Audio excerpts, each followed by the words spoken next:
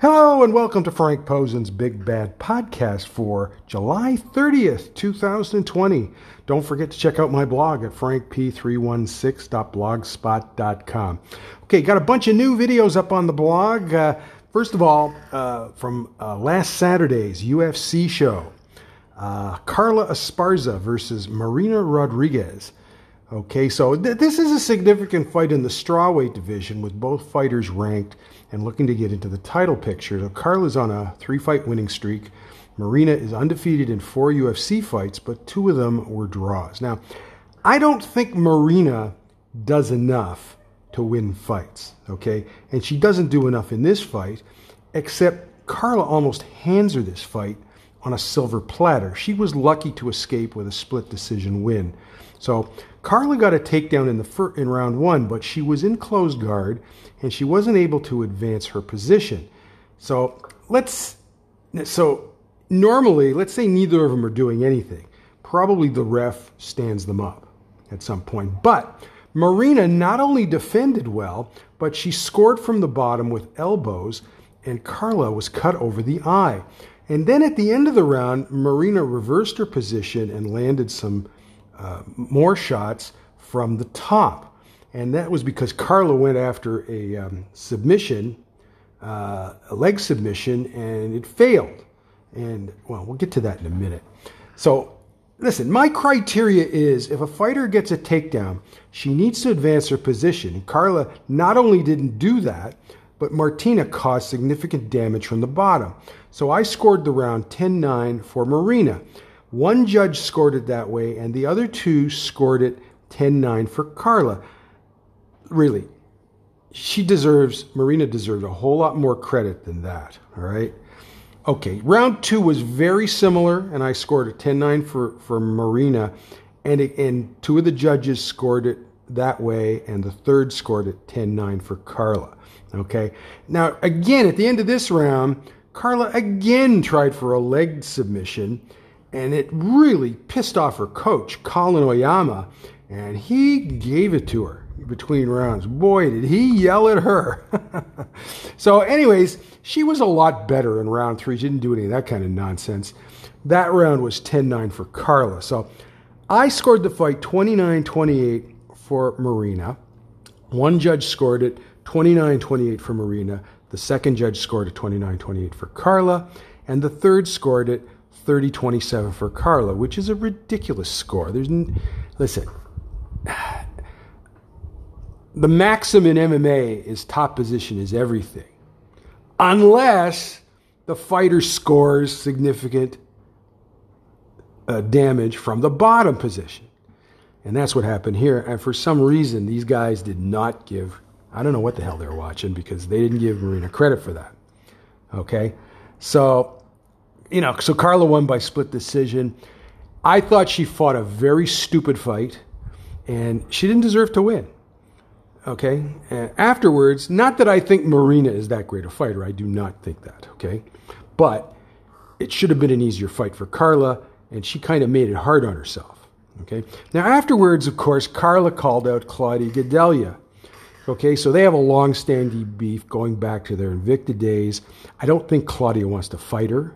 And in fact, she said in the post-show press conference that she doesn't expect Claudia to fight her. Okay? She just wants to fight her.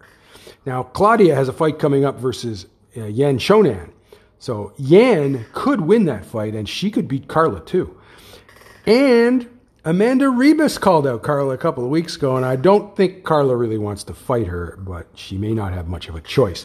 Oh, about those leg lock attempts at the end of the 2 rounds, she said in the post-show press conference, I'll paraphrase. I wanted to go for a submission because my last 2 fights were unanimous decision wins.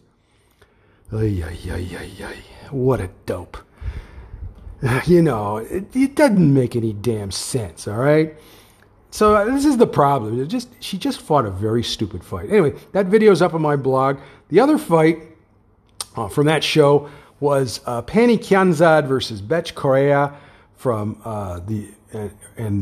Pani is from Denmark. She was in Tough 28, and she's now 1-1 in the UFC. She's a mid-card fighter, but I think she's better than Betch, who's been around the UFC for several years. She's a lower mid-card fighter at age 37. The clock is ticking on her. I never thought she was any good in the first place. Pani won easily. She's quicker. She throws combinations. Betch didn't really do that. I scored the fight 30-27 for Pani, and she won by unanimous decision. And Betch made some really stupid mistakes in this fight. Honestly, she should get out of the business. Anyways, that is also up on my blog. Okay, now let's go to Monday night's Raw, where we have Sasha Banks versus Asuka. And again, this was a very good match, marred by illogical booking, okay? So normally a title can only be won by pinfall or submission. In this match, a DQ or countout would result in the title going to the winner. So a lot of that was teased during the match. Now, before the commercial, Kairi Sane, you won't see this on the video, Kairi Sane chased Bayley to the back. So that's the first bit of illogic, okay? I would have let Bayley stay at ringside just to keep an eye on her. If she's at ringside, she can't do anything. But I know why they did this. We'll get to that in a moment. I know why they did this. I'll get to that in a moment. The one thing that, and this one thing, okay, having Kairi chase Bayley to the back cost Asuka the match. And of course, it wrote Kairi off TV. One of the funnier spots had Sasha pretending to leave so she could get Asuka DQ'd, but the ref saw it and told her to knock it off. So they're going along, and then it looks like Asuka will win. They cut to the back to Bayley beating up Kairi. So what have those two been doing for the last 20 minutes? That's the other piece of illogic. Of course, Asuka is distracted, and she goes to the back to help Kairi, and she's counted out. Sasha is the new Raw Women's Champion. Just keep in mind that heels don't care how cheap the win is, right? You know, Kairi is officially gone from the WWE. This was taped last week, so I think she is in Japan already. As I've said before, I don't expect her to remain in the wrestling business. I keep getting fans trying to convince themselves that she's going to go back to Stardom or something like that. And I'm telling you, okay, if she was going to stay in the wrestling business, she would have signed a new contract with the WWE, because she knows she can't make WWE money anywhere else. But the fourth concussion is what caused her to get married, and like I said once she announced the wedding publicly, I knew that was it. She was going. And, you know, I understand fans here don't really understand how I know that, but it's happened often enough in the Joshi business that that's the way it works, right? Okay, so she's going to go home to her hometown. Now you're going to ask me, can she stay in the wrestling business? Well, I suppose she could. What I expect her to do is a retirement tour, okay? But after that, that's it. She's gone. She doesn't live in Tokyo. She lives in the South Coast, okay? It's too far to stay in the wrestling business, okay? So I don't expect it. I expect her to, you know, start raising a family, you know, go fishing. You laugh. You can laugh, but she likes fishing, okay? You know, go sailing, because that she's really good at, okay? And, you know, but I think it's just tough for her to stay in the wrestling business. I don't think this angle is over, as Sasha and Bayley will find out that an angry Asuka is tough to handle. And I have also heard that Io Shirai may be moved up, okay? Now, speaking of Io Shirai, my final video is from last night's NXT, Io Shirai and Tegan Nox versus Dakota Kai and Candice LeRae. And this was set up when Dakota attacked Io after her match a couple of weeks ago. So one interesting thing is Raquel Gonzalez is not Dakota's partner.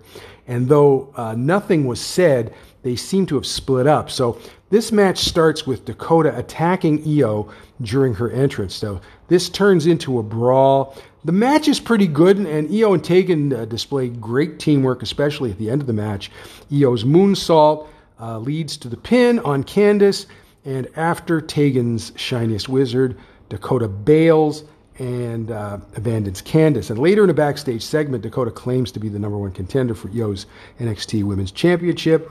Rhea Ripley, with her new blonde hairdo, where did I see it? She posted it on Instagram, okay? Disputes that, so Dakota versus Rhea will happen next week, and the winner gets a title shot at the upcoming TakeOver show. Anyway, check out that video, because actually it's a pretty good match. Okay, now there was also a match in AEW last night. Hikaru Shida versus Diamante. The video is not up as far as yet. If it does come up, I will post it, and we can talk about it another time. It was not a great match, so I don't really care if it shows up. Okay, so again, all those videos are up on the blog. Now I want to talk about, not sure if I'm going to be able to do a big topic in women's MMA podcast this week because Schwan is having issues.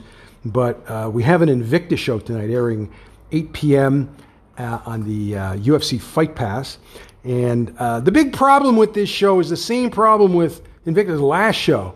The main event is weak, okay? It is at strawweight. It is Janessa Morandin versus Montserrat Ruiz. So Janessa's from Brazil. Montserrat is from Mexico.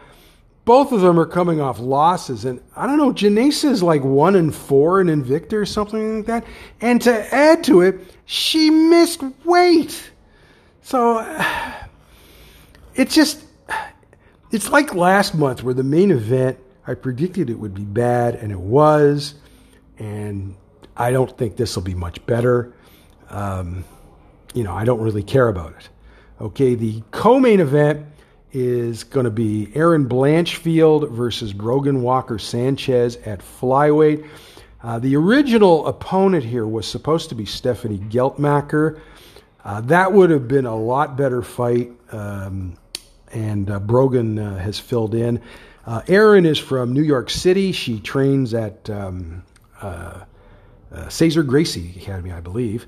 And she's a past winner of the Eddie Bravo Classic. And so that's the big thing about her. She's a young fighter. She has potential. Sometimes she's looked good in Invicta and sometimes not so good. Okay, she's 5-1 currently.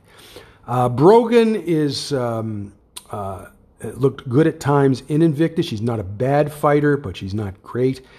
She trains in Guam with her husband. Okay, so I would predict Aaron would win this. Then we have at featherweight, we have Caitlin Young versus Latoya Walker. Again, we're seeing the desperation of trying to find featherweights. And I don't think either of these fighters is the answer. Caitlin, of course, has been around for years. She's too old at this point, and she's not good enough anyway. And Latoya is even older than Caitlin, okay? She's 40 years old. And I think and if I recall seeing her before, she's pretty bad. She hasn't been in Invicta since 2016. So what does that tell you, right? Okay. Then we have at strawweight, we have Kelly D'Angelo versus Itzel Esquivel. Kelly is filling in for Cynthia Arcio. It's not much of an improvement. She's not a great fighter. I don't think Itzel is that great either. I don't think either of them have done particularly well in Invicta. The other two are younger fighters. We have at flyweight, Caitlin Sammons versus Claire Guthrie. And at flyweight, Natalia Spies versus Alexa Culp. And both of those fighters are making their pro debuts. Okay, so we have on the weekend, we have the UFC show. They're back in Las Vegas. And there's one women's fight on the show. It is the co-main event. It was supposed to be Holly Holm versus Irene Aldana. Actually, my mistake. Holly Holm versus Irene Aldana, which was scheduled for this show. Sorry about that. That was going to be the main event. Irene got COVID-19, and so that has been rescheduled for October. There was another fight that was rescheduled, Ketlin Vieira versus Yana Kunitskaya. I believe that's been rescheduled. The other fight was supposed to be Jennifer Maia versus Viviane Araujo. Viviane tested positive for COVID-19, so Joanne Calderwood is coming in to do this fight. So Joanne is supposed to get a title shot against Valentina Shevchenko, but Valentina is out with an ankle injury, and we're not sure when she's going to return. So rather than wait around for her, Joanne has decided to take this fight. Is it a risk? Well, of course it's a risk.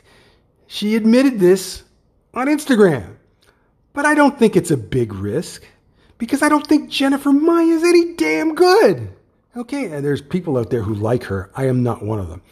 I've been familiar with Jennifer Maia for many years, for about 10 years. I remember when she first came around, I started seeing her name on stuff. I noticed she trains at Shootbox. Okay, and somebody said to me, well, is she anything like Chris Cyborg? And I said, nah, she's nothing like Chris Cyborg because she can't do the same things. Problem with Jennifer Maia is this. She's a boxer, okay? And that's fine if you're a boxer, but there's no money in women's boxing, so that's why she went to MMA. And the problem with her is she doesn't do anything well, not even boxing, okay? She doesn't punch hard enough to knock anybody out. She doesn't really throw enough to win fights. She somehow became a champ in Invicta. I don't know. It's just that one of the complaints I get about women's MMA all the time is about fighters like Jennifer Maia who don't do enough and don't throw combinations. She throws one punch at a time. I just don't see her winning this fight. She would have lost to Viviane anyway. Okay? So is it a risk for Joanne to take this fight? It's a risk, but she's going to win the fight. How about that? Anyway, that's about it for today. Again, don't forget to check out those videos on my blog, frankp316.blogspot.com. I'm not sure if I'm going to be doing the big topic in women's MMA this week. Schwan is having some issues, logistical issues, and I'm not sure if he can make it. I hope he does. I told him we got to do it early today because there's an Invicta show tonight, and I got to watch that. Okay, but I am going to do a special edition of the Big Bad Podcast. I'm hoping to do it tomorrow, and I'm not going to say what it's going to be. Let it be a surprise, okay? But it's a special edition focusing on one particular thing. Anyways, like I said, don't forget to check out my blog. If you have any questions or comments for my blog or either of my podcasts, you can do so at Anchor's voicemail. And if you have any,